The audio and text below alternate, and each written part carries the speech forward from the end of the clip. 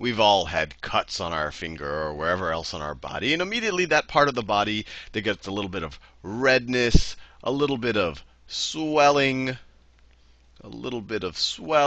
some heat maybe, some heat, and of course there'll be some pain associated with what's going on there. And in general, this set of symptoms that we experience, these are known as the inflammatory response, or you might say that there's some inflammation going on there. And people have known about this, I guess, ever since really people have been having cuts. They've probably, I think probably with modern medicine, have people been a little bit more particular about actually classifying the symptoms. But this isn't anything new for someone to say that there's some type of inflammation going on or some type of inflammatory response.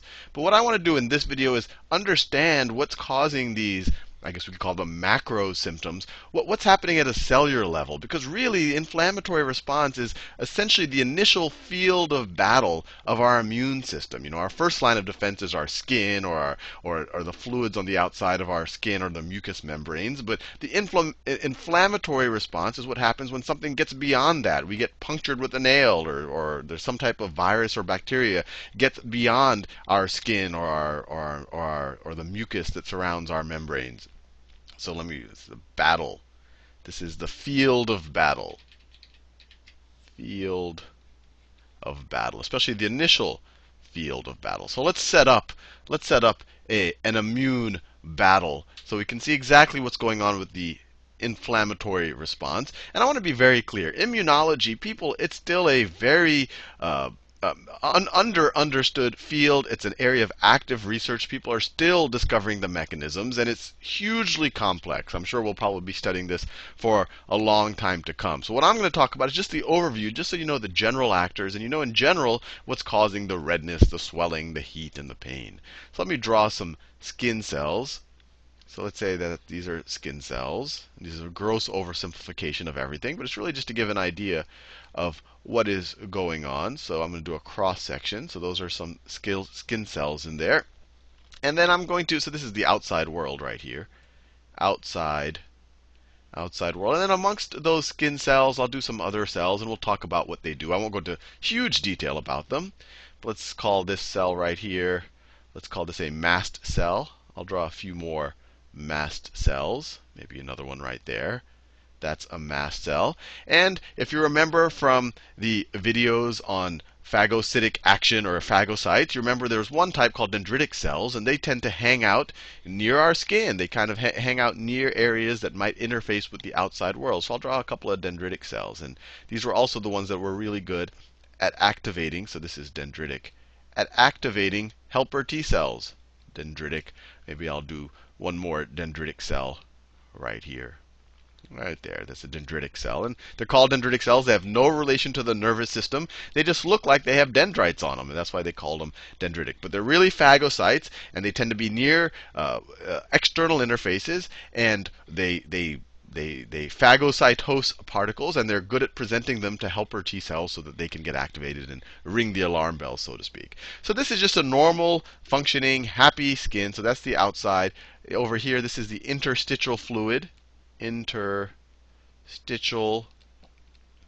fluid. That's just a fancy word for the fluid that cells are kind of being surrounded by, or that bathes cells. You know, the cells aren't all directly connected to the circulatory system. The oxygen goes from the circulatory system to the interstitial fluid and eventually finds its way into cells. So it's not, you know, everything is directly connected to capillaries, but capillaries play a big role, our circulatory system. So let me draw that. And instead of just drawing them as tubes, I'm actually going to draw the cells of our circulatory system. So let's say that this down here, these are the endothelial cells of our capillaries. So these are literally the cells that make up the walls of our capillaries.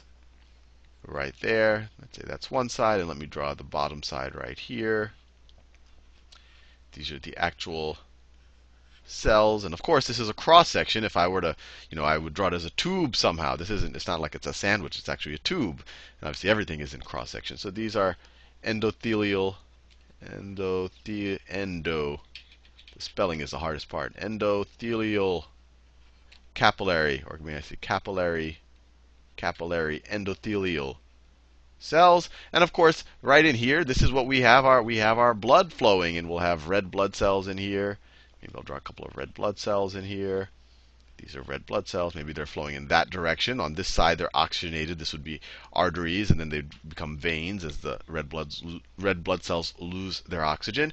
And of course, you might have circulating white blood cells inside of your, obviously in much lower quantity than your red blood cells, but just to show that they're circulating and they're moving with your circulatory system being pumped by the heart. Now, under normal circumstances, there is an exchange of, obviously, of gases between what's going on in our circulatory system and the interstitial fluid. And there's also a mild exchange of some cells and proteins. But what we're going to see now is what happens when we have an intruder. So let's say someone takes a nail, dips it in some cow manure, and then pokes you with that nail. So let's see what happens. So someone pokes with it's a big nail. These cells are. So let's say someone pokes you with this nail, dipped in cow manure, so it's got all sorts of nasty stuff on it, pathogens on it. Probably has a bunch of bacteria sitting in the cow manure. I didn't pick cow manure at random. It's probably a good source of bacteria. So as soon as it pierces the first line of defense, as soon as it pierces your skin, a couple of things are going to happen. A lot of these bacteria are immediately going to start floating around in your interstitial fluid. The cells that it came in contact with, it pierced them. It probably killed some cells. It's also going to damage some of these skin cells. And those skin cells are immediately going to start releasing chemicals, the ones that are still in a position to do so. They're going to start releasing chemicals that are essentially chemical messengers that move through at first locally in the interstitial fluid and says, something is going on. Something has, happened to me. And these are called chemokines. Chemokines. And chemokines are just a very general word, really, for small molecules or small proteins that cells release as a kind of signaling mechanism. Chemo for chemical, kine for kinetic, for moving. These are messengers. They move. So these chemokines get released. And this is all tremendously complicated. So I'm doing a very high level. There are many, many types of chemokines.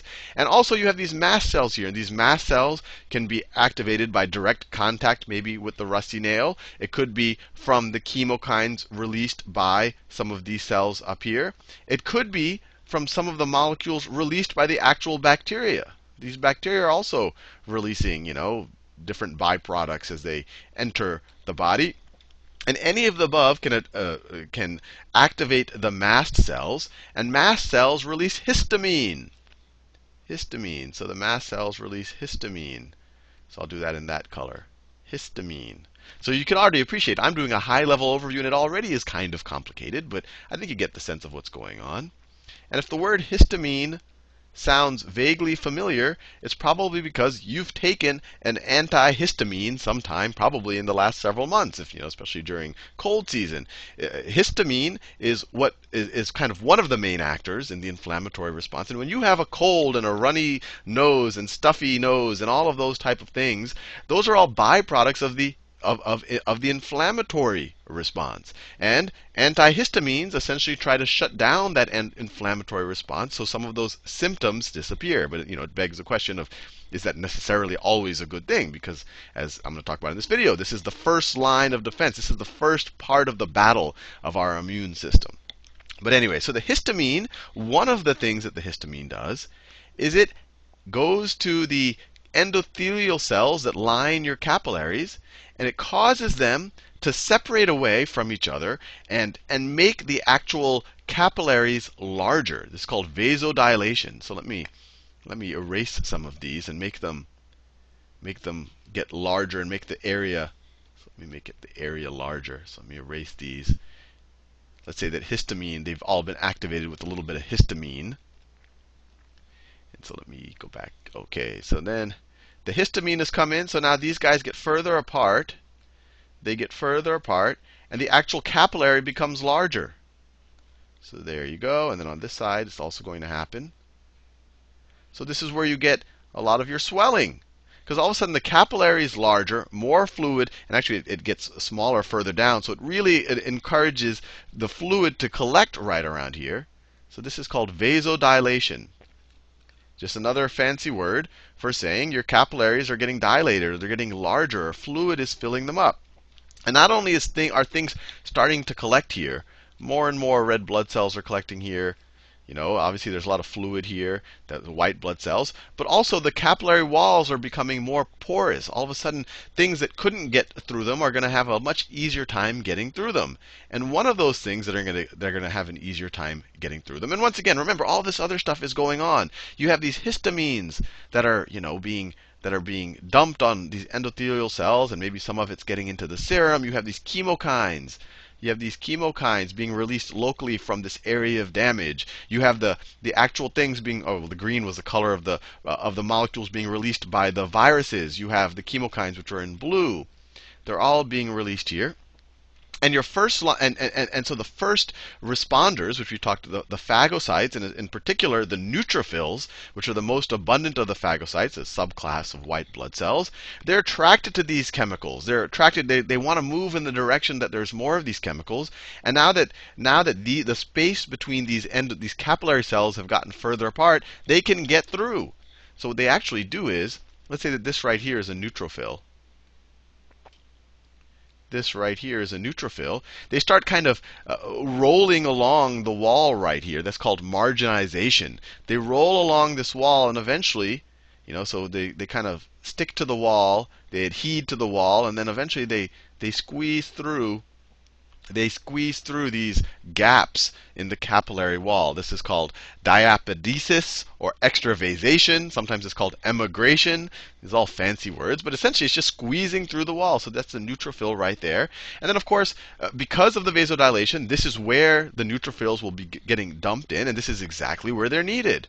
So these neutrophils are going to be here, and then they're going to do what they do. They're going to phagocytose some of these bacteria and start eating up, and maybe even some damaged cells up here. And so that's what you want to happen. That's why I said this is the field of battle. At the same time, your dendritic cells, other phagocytes, they will eat up the viruses, and then they'll present them on their surfaces. And it's not just neutrophils that are coming in, because this is kind of an area of congestion in your all of the fluid is coming here. You'll also have B cells and T cells. They'll also make their way. They'll also experience marginization, where they roll up against the sides of the capillary, and then diapedesis or extravasation, where they go through, and then they'll be activated, and they can actually do the specific immune system.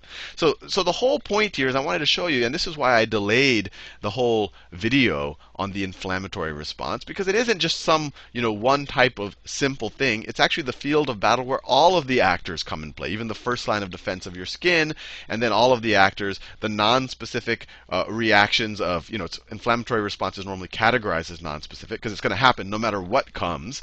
But you have the non-specific actors like the neutrophils. You have your specific actors like your B cells and T cells. And you also have the non-specific complement system. And I'm not going to go into detail here, but you actually have proteins that are flowing in your blood plasma that are normally in an inactive state.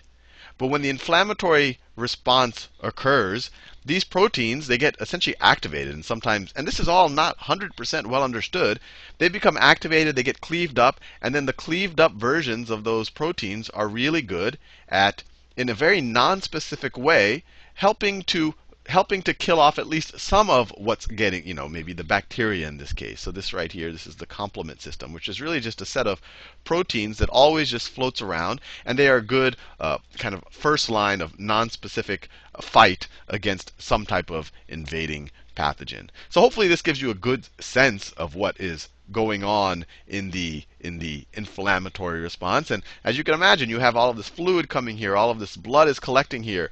You have all of this fluid coming into, so not just cells that are going from our capillaries into our interstitial fluid. You'll actually have fluid going in, and that fluid that's going in is called exudate.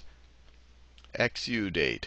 So this whole thing becomes swelling and red and engorged, and that's why you see on kind of a very macro level these type of symptoms. Anyway, hopefully you found that useful.